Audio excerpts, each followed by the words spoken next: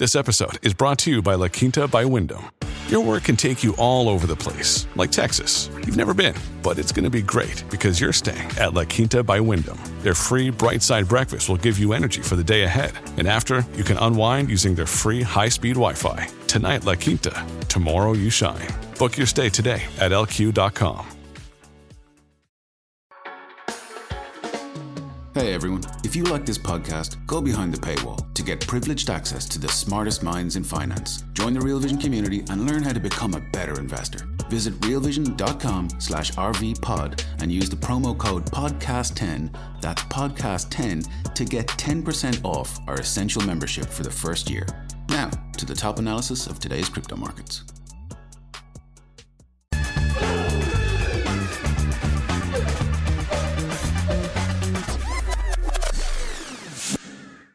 Austin Campbell, welcome to Real Vision Crypto Daily Briefing. Thank you very much. Happy to be here. Well, it's really a pleasure to have you. There's so much to talk about. We were talking a little bit off camera about what's happening in stablecoins, the importance of this ecosystem to the country, obviously the importance to the crypto ecosystem. But before we talk about this, I just want to do a quick brief on price action coming out today. I'm looking at Bitcoin right now on my screen, trading at $28,037. Looks like it's off about 1.5% in the last 24 hours, trailing 7 days off a little bit over 7%. Obviously, this coming off a significant rally. As we switch over to Ethereum, looks like it's trading on my screen $1,903, trailing 24 hours off about, I'll call it 2.25%, a little bit less. Trailing 7 days off over 7.5%. So roughly trading in line with Bitcoin, obviously, again, off the back of a considerable rally there. Austin, I know you watch a lot of things in the space. We're going to talk a lot about stablecoins. We're truly going to deep dive in just a second. Any thoughts on where we are right now in this market? Obviously, we've seen some buying. We've seen some buying, and we've seen the rise in price, and now we're seeing a little bit of selling pressure. Yeah, the main thing that's caught my interest is basically how boring some of the price action has been on the back of the Ethereum upgrade. I know there were a lot of predictions that could get very wild, and instead it's been quite stable, which I think indicates a lot of the maturity of the ecosystem that's emerged in the space. Yeah, sometimes boring is good. Austin, you have a really interesting background, which is anything but boring. Tell us a little bit about yourself, and then we're going to talk more about stablecoins. Yeah, sounds good. So my background, as I've joked elsewhere, is basically being a grouchy fixed income person. So way back in the depths of the past, I ran trading desks at JP Morgan dealing with cash stability instruments that needed to trade, and this will sound familiar, sort of call it a $1 stable NAV over time, even though their underlying instruments were highly diverse and varied. So as I've joked, I traded stablecoins before they were ever on a blockchain. And then after that, I've kicked around. I was at a place called Stone Ridge, which is NYDIG's parent, which is where I really got into crypto. I was at Citi. I was the co-head of digital assets rates trading, along with my friend Lee Smallwood. And then I was at Paxos, where I was the head of portfolio management, the chief risk officer for one of our entities there. And now I am a professor and have my own consulting firm helping people in the crypto space. And you're at Columbia University, where you do this, Columbia University Business School. That is correct. Yes, I teach one of the blockchain courses there. You know, Austin, I spent a little bit of time on a fixed income trading floor myself, not as a trader on the tech side, but it's really interesting to have people who have that experience because it definitely provides a different window into digital assets. Yeah, I think one of the things that I experienced coming into the space is a lot of the people who are here either came from the tech world or when they came from finance, came from equities, came from prime brokerage, places that were very like aspirational and narrative driven. So it's a little bit different to be the person who's like obsessed with market structure and mathematics when you're in that kind of space, but that's ultimately what drives a lot of fixed income. Yeah, absolutely. So talking about that obsession, let's talk about your latest obsession, which is stable coins. I imagine many of our viewers will have recently seen your testimony down on the Hill where you talked about this topic, 50,000 foot. Where are we right now? What matters? What do people need to know? So I would say the biggest thing that's important right now is in the United States, we are in complete chaos as we look at the stablecoin space. If I was trying to run one here, I have multiple regulators all fighting about who's going to be in charge of me. And there's not a clear answer, and the rules between those regulators are mutually contradictory. So without knowing in advance who I answer to, it's impossible to comply. What that means is the space is moving offshore. Other jurisdictions are passing legislation that provides a very clear pathway. And I would tell you that from an American perspective, we're probably in the process of fumbling the ball on stablecoins. On the other hand, this is an incredible opportunity for the rest of the world. If you're in Europe, if you're in the UK, if you're in Singapore, if you're in Hong Kong, times have probably never been better to look at launching a project and trying to build something really sustainable in the space. Yeah, it's interesting. You talked about this at the hearing. We're going to talk a lot more about U.S. competitiveness and, of course, the importance and the primacy of the dollar as the global reserve currency for the United States. But I want to talk first about this regulatory confusion, this regulatory chaos. You have this great metaphor in your congressional testimony where you said it's like you show up to play a game and you're not sure whether you're playing football or baseball. That's not just about who you're answering to in terms of the reporting structure. That's about the basic fundamental framework for the way that you have to do business. It really is a chaotic time. Talk a little bit about where we are right now, the challenges that presents, and how you see that sort of unfolding as we go forward. Yeah, so that problem really comes into focus when you try to think of like the microstructure of what you need to do to run a business. So take some of the major US stablecoin issuers. If I'm looking at Circle, if I'm looking at Paxos, if I'm looking at Gemini, and I'm trying to figure out how to structure my business, if I have to answer to a bank regulator, I'm thinking about things like capital reporting, capital standards, risk controls around liquidity, and sort of call it the prudential design that prevents all of our banks from collapsing because people do really silly stuff inside of them. At least some of them. So for folks banks have problems. Who don't have, one of the interesting things about this space is we have people who come to us from the technology side. We have people who come to us from the finance side, and we don't always speak the same languages. Talk a little bit about what you mean by the prudential aspect of running a bank. Obviously, people who are in finance will know exactly what this means. But for folks who don't have the benefit of that background, talk about what you mean when you talk about how to tailor that microstructure, if you could define that as well, to the regulators in a banking environment. Yeah, so let's zoom out and be very simple for the purpose of explanation and talk about what would be a really like basic sort of bank, which is on one side, you will take deposits from people. That's how banks work. When you give them money and it goes into your checking account, it goes into your savings account, you should be aware you are technically lending your money to the bank. The bank will then take that money and go lend onwards with that. So they're going to go to people in the market and lend for homes, lend for businesses, potentially buy government debt. And what happens is if you zoom out, banks are taking risk in their loan portfolio, but they owe all their depositors money back at some point. To make sure that goes well, regulators really have a couple of levers that they use to control banks. Number one is limiting the kinds of assets and permissible activity. So like I might be able to lend against a mortgage, but I should not go take a YOLO into a massive amount of Tesla stock if I'm a bank with depositor money. At the same time, they're going to require controls, right, around reporting, around liquidity, around risk, so that they have a 100% view into the activities of the bank if that's done properly. Obviously, not always is. And then they're also going to require the bank to hold excess capital with the idea that losses that the bank takes should impact the owners of the bank, the shareholders first, and only when things get truly dire should the depositors be impacted. All of those are levers used to control banks. The punchline is if you're at a bank in America, there's a lot of strings attached that come along with that status.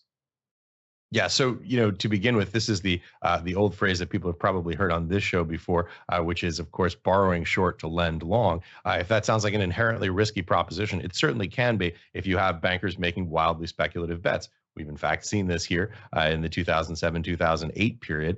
Now, of course, you have a whole raft of additional federal regulation on top of all the regulation from the federal and state level that we saw from the 1930s vintage. The last time we saw sort of this massive hypertrophy in the financial services sector. But let's connect all of this back to stable coins. Explain how all of this that we've talked about, which has kind of been a great primer or 101 on how banking works, applies to the stable coin ecosystem.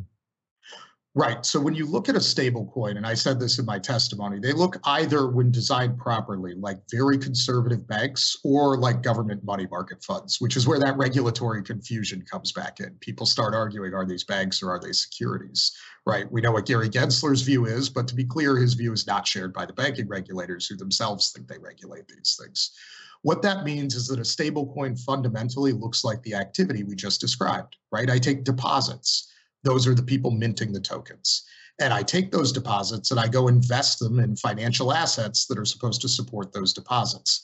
In the case of most of the onshore stablecoins now, that is a combination of bank deposits, of T-bills, and of something called overnight reverse repo, which you can think of as very short-term loans, in this case secured by treasuries for the stablecoin holders. So they are engaging in the same sort of borrowing to lending dance, only in this case, knowing that the deposits are highly volatile within stablecoins, they don't really lend long, they also lend pretty short. Hey everyone, we're going to take a quick pause and hear a word from our partners. We'll be right back. At Evernorth Health Services, we believe costs shouldn't get in the way of life-changing care, and we're doing everything in our power to make it possible. Behavioral health solutions that also keep your projections at their best? It's possible. Pharmacy benefits that benefit your bottom line? It's possible. Complex specialty care that cares about your ROI? It's possible. Because we're already doing it. All while saving businesses billions. That's Wonder made possible. Learn more at evernorth.com/wonder. Yeah. And so obviously that mix is about what creates the stability or lack of stability in the underlying stablecoins. Let's talk about the current state of play in the stablecoin space. I know we have a chart of the relative market caps of the stablecoins that are most used here in the United States and abroad. Obviously, when you look at this chart, when you see that green line, you see Tether clearly at the top of the league tables there. Talk a little bit about that USDC underneath it and BUSD. That, of course, is the Binance stablecoin.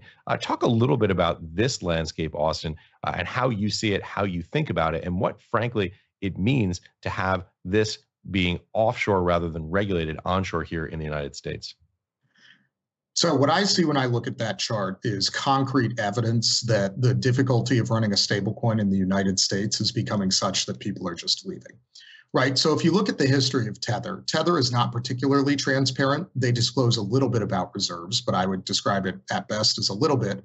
And they have not been particularly open about whether they are fully reserved at all times, what their real business operations are, what they plan to hold in the future. On the other hand, if you look at Paxos, which is the issuer of BUSD, and you look at Circle, they both moved to a standard of complete and total disclosure. So down to the penny what is in each of those stable coins. They disclose their bank deposits, they disclose all of their securities holdings. That is a radical degree of transparency comparatively.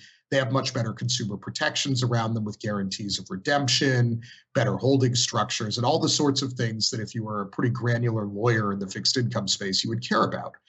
And so to have a situation where everything is moving offshore because we're so worried that US regulators will just stamp these things out of existence and into something that is quite frankly less transparent, less consumer protective, tells you how toxic the onshore regulatory regime is. But it also tells you how big the opportunity offshore is. If you build a transparent consumer protective version, it will probably dominate the current environment. I want to talk a little bit about something, since you mentioned BUSD there, that you've written about in the past. We should say that you've worked with Paxos in the past. You could talk a little bit about that. But tell us, because you wrote about it in CoinDesk, and you wrote about it very eloquently, what your view is with what happened with the relationship between Paxos and Binance in terms of the stablecoin that Paxos was securing for Binance. Yeah, so if you look at BUSD, it's a little bit of a confusing story, which is to say the original BUSD, which is the one that was issued by Paxos, was approved in 2019 by the NYDFS. That only exists on the Ethereum chain. And so for that version, there's a lot of strings attached. And what's going on there is Paxos is managing the reserves, managing the mint and burn and the issuance, but Binance is by and large the distributor. So their name was on the token. It was distributed through their platform. So you can kind of think of this as like front end and back end, if you want to simplify it in your head from a tech perspective.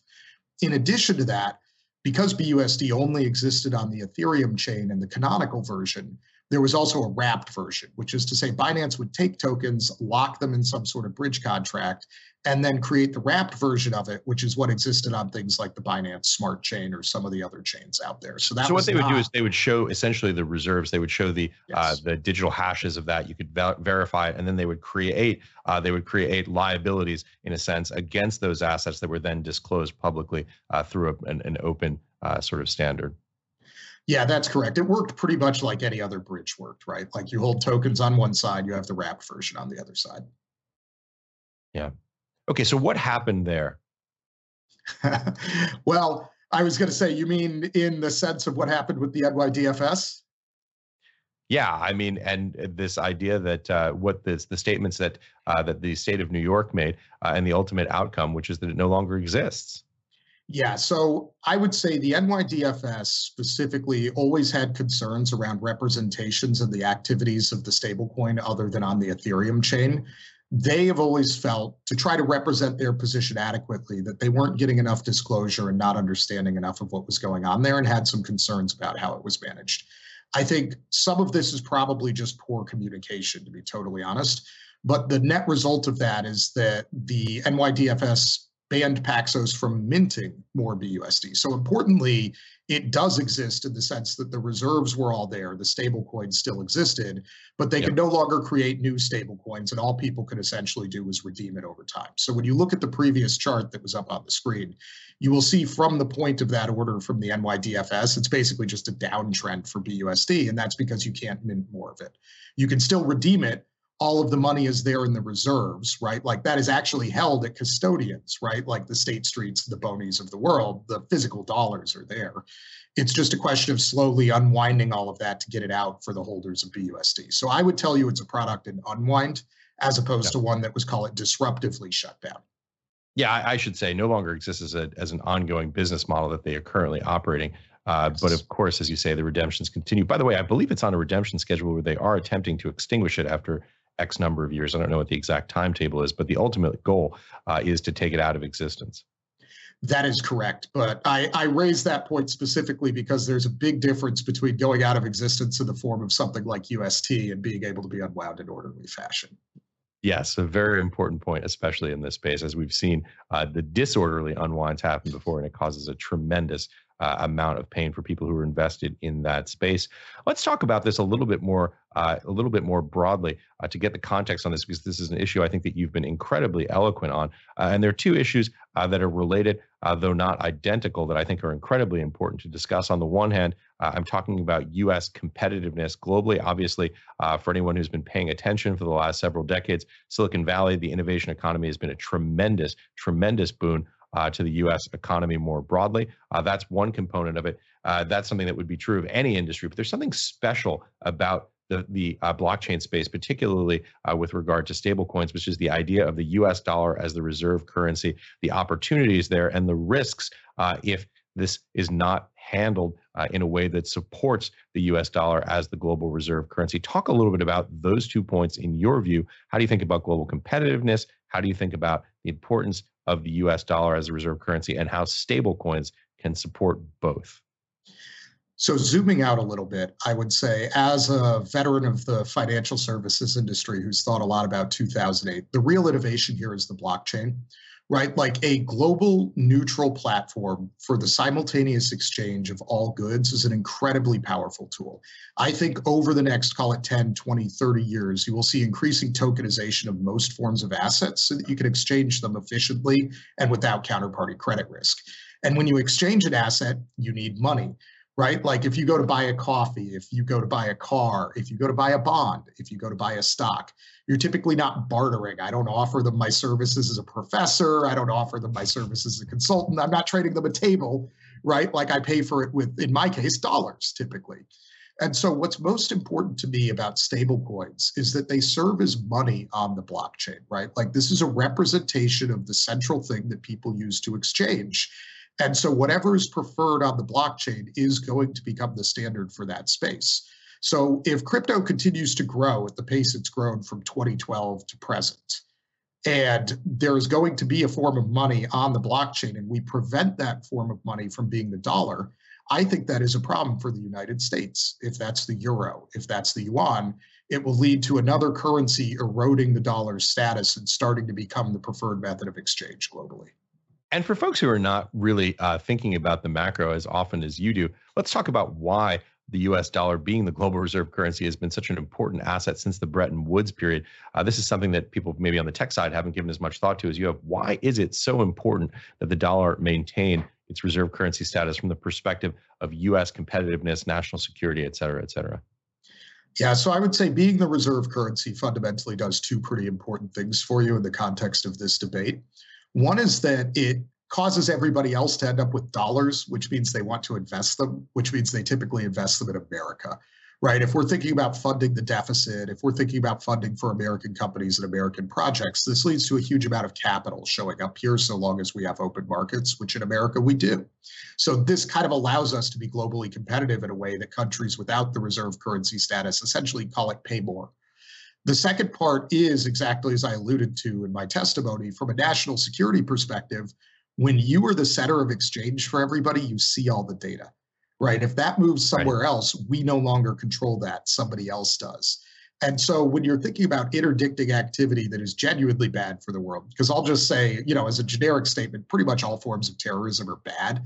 So if you're trying to cut off, terrorism financing, you would like to be able to control the pipes that money is flowing through and understand where it is flowing around. That's much harder if it's not in your currency or through your systems. Yeah, and also there's another attribute of this, which is the pricing and denomination of commodities prices, the so-called petrodollar system in the United States. Talk a little bit about that and why it matters. Yeah, I mean, long story short, when everything priced in dollars and everybody exchanges dollars for it, everybody wants to own the dollar, right? If I'm going to buy oil globally, even if it's two non-American countries trading, they typically settle it in dollars. Hey everyone, we're going to take another quick break and hear a word from our partners. We'll be right back to the Real Vision Crypto Daily Briefing. And this is something that, by the way, has come under question lately when you see the Chinese attempting to negotiate yuan-denominated payments across the world with various producers of petroleum and petroleum products. Yeah, that is completely correct. And the interesting part about that is that, you'll see takes on places like Twitter and out in the world that the dollar is somehow magically going to lose its reserve currency status overnight. That's typically not how things work. Things erode slowly over time. So each of these is like a brick in another wall that's being built at the same time our wall is slowly eroding, if you think of it that way. So as I watch all of these things, stablecoins are a good way to start putting more bricks back on the wall for the dollar. And I think it would be profoundly misunderstood by the United States to block that innovation. Like, people are trying to give us money to put into like treasury debt. We're telling them no. That's a little bit bizarre. Yeah, this sort of reminds me of the epigraph for American Psycho. It's a Talking Head song, and as things fell apart, nobody paid much attention. When they happen slowly, it's difficult to see them and difficult to feel them. One of the pieces of data that we've gotten on this in the last week, of course, is MiCA. This is the framework agreement in Europe to define a framework regulatory environment for crypto assets. Talk a little bit about that, particularly in its role as a competing power center for the United States, and what your thoughts are about that. Yeah, so I think the European Union deserves a ton of credit here because MiCA was no small undertaking. This is a complete and total framework for the handling of crypto assets across the entire continent. So the first part to think about here is in terms of places in the world with complete clarity around crypto, the EU is now the single largest economy that has given that complete clarity with this bill, right? Everywhere else, like the United States, we still have some degree of chaos internally. China still remains sort of fractured on how they're handling it, but Europe has gone ahead and provided clarity. So even if the bill's not perfect, I think it's an incredibly important step. It's going to attract a lot of business there because now you know how to perform legally, and you can do this in a way where there's not going to be a lot of questions about whether the activities you're doing are going to get you in trouble later or not. Now, the devil is in the details. Implementation matters. And there are certainly parts of MiCA that are not perfect, and we'll discover those over time. But as a first cut, I think it was very good. It's put a lot of other nations on their back heel in terms of responding. Let me ask you two other questions about where we are with some other things that are important that are related to stablecoins but aren't stablecoins. First, CBDCs. What's your take on that? What's your take on where we are right now in terms of the adoption of some of the precursor technology, some of the beta technologies that the Fed is running? And secondly, deposit coins or so-called tokenized deposits, another alternative to stablecoins. Tell us where you see those two technologies. All right, so let's start with CBDCs, which I think are a little bit of a misunderstood topic, right? So it is not necessarily the case that the existence of a CBDC requires you to use a blockchain. What we're really talking about there is just a digital form of the physical currency that usually makes up money. So like in the United States, when you hold a $100 bill, they're talking about a canonical digital equivalent of that $100 bill for a CBDC. And I would tell you there, having spoken to some of the people at the Federal Reserve working on this, the devil is really in the details, right? Do you have a CBDC on a public blockchain that's tradable with no restrictions so that it works, substantially similarly to cash? Do you not even use a blockchain and only distribute the CBDC wholesale to some of the large banks? In which case, all this really is a replacement for the back end that we currently use at the Federal Reserve. These are wildly divergent paths, and I don't think they've been settled upon yet. So I think a lot of the CBDC debate is premature. And the answer is in many of their implementations, they will coexist with things like stablecoins, especially if they're more wholesale money. You'll just have a stablecoin that is potentially backed by the CBDC. On the other hand, when you look at things like bank deposit tokens, that is a different form of money. As we discussed earlier in this conversation, when you deposit at a bank, you are lending money to that bank. That is definitely not the same thing as having a $100 bill in your pocket. And it's also not the same thing as owning, say, a share of a government money market fund where you're secured only by T-bills. Their bank deposit tokens are you taking credit risk to the bank, especially if they are uninsured. So in many ways, the mental model you should have is more like the commercial paper market where you're lending short-term funding to an entity like a JP Morgan or a BofA. I guess we can ask the question, the next level question is whether Bank of America and JP Morgan are in fact implicitly guaranteed by the federal government. That probably a political question, but an interesting one. Yeah, and I think, the answer to that probably depends on which way the political winds are blowing at any particular point in time. The answer has turned out to be yes recently, but especially as some people in government turn slightly more anti-crypto, I'm not so sure a deposit token would necessarily be backed. So there may be layers to that question as well. Oh, I think there are probably a lot of layers to that question. I think the implicit demand deposit account guarantee is probably a pretty safe bet, no matter which party is in office, no matter what they may say as they're running for office. When you find yourself in that position, I mean, I remember that vote on the House floor, I guess back in late 2007, early 2008, where Republicans essentially reversed course very quickly when they saw the S&P fall off the face of a cliff. It has a way of bringing that reality check. Speaking of which, I just wanted to ask you this, and I know it's a sticky political question, but it's interesting to me to see here we are in 2023. Everything is a partisan political issue, and there's certainly a partisan dimension to those hearings and to the framework that we see from various representatives in the House and the Senate. There's certainly a pro-crypto tilt to the Republicans and anti-crypto tilt, broadly speaking, if you had to define it, if you were forced to the Democratic Party. But it's also interesting to see that there are some outliers on this. There are some sort of age-related sort of factors. I'm always impressed when I see Congressman Richie Torres from the state of New York, who is a progressive, who probably feels very differently from many libertarians who are passionate about crypto, but is interested in this technology. Talk a little bit about the political matrix that you witnessed down in Washington, D.C., and what you think its implications are for the broader crypto space. So I think one of the important things to realize about Washington is that all the people you see on TV there, right, like the politicians, are managing 80 different problems at once. And for most of them, crypto is not at the top of the list, right? Like if you're thinking about what people care about, it's probably like debt ceiling, tax policy, national defense, right? And somewhere on their list of 100 things in the 70s is crypto.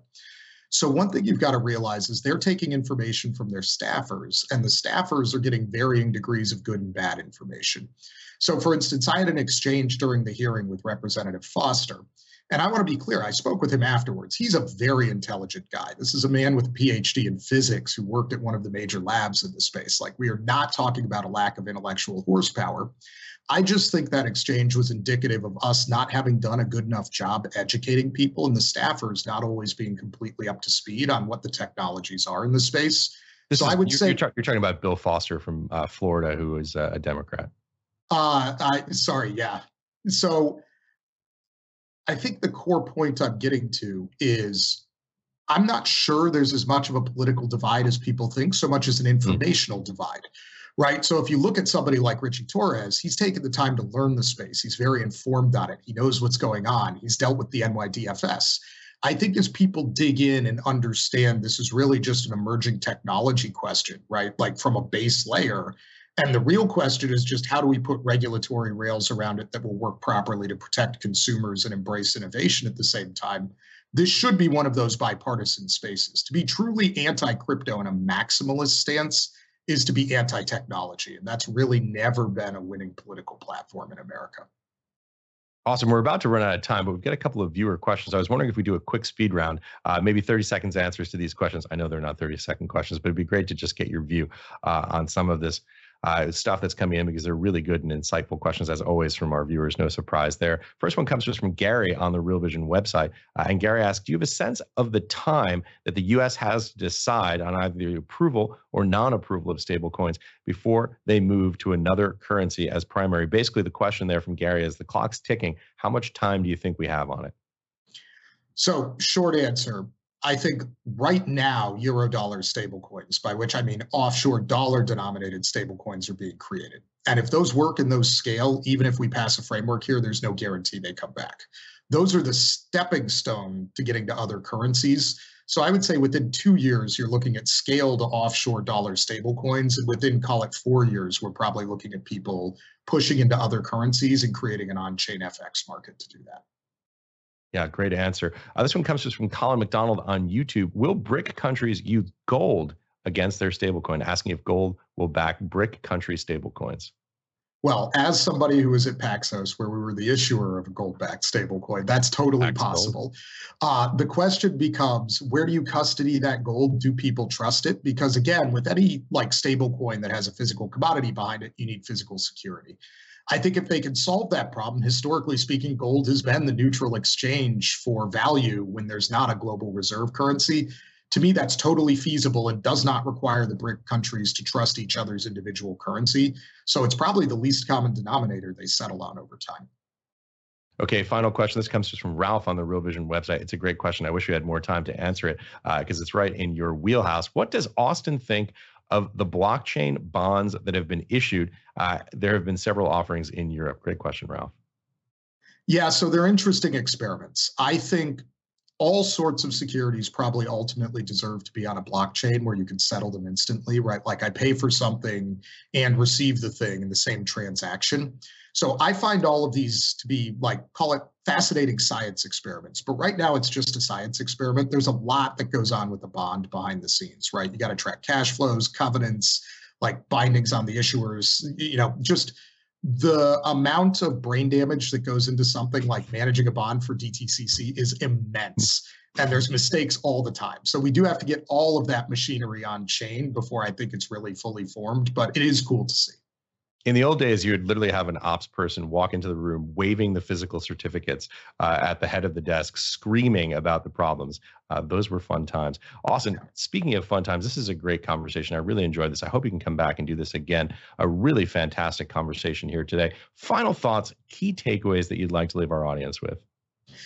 Yeah, I would say the key takeaways are, one, stablecoins are coming. The only question is what currency they're going to be in and what jurisdictions they're going to come out of. This is a global competition for capital, and that will always continue at all times. And then the second one that I would have for everybody is, despite all of the political chaos in the United States, things like MiCA did just happen. There are other jurisdictions moving ahead very constructively in the world. So in some ways, I've never been more optimistic about the technology, despite what we're seeing here in the United States. Austin Campbell, this has been the most information-dense 30 minutes in crypto podcasting. Thank you so much for joining us. We're going to have to do this again soon. Sounds good. Thank you very much for having me. Thanks for watching, everybody. What's up, revolutionaries? Thanks for tuning in to the Real Vision Daily Briefing. For more content like this, head over to realvision.com and get unfiltered access to the very best, brightest, and biggest names in finance.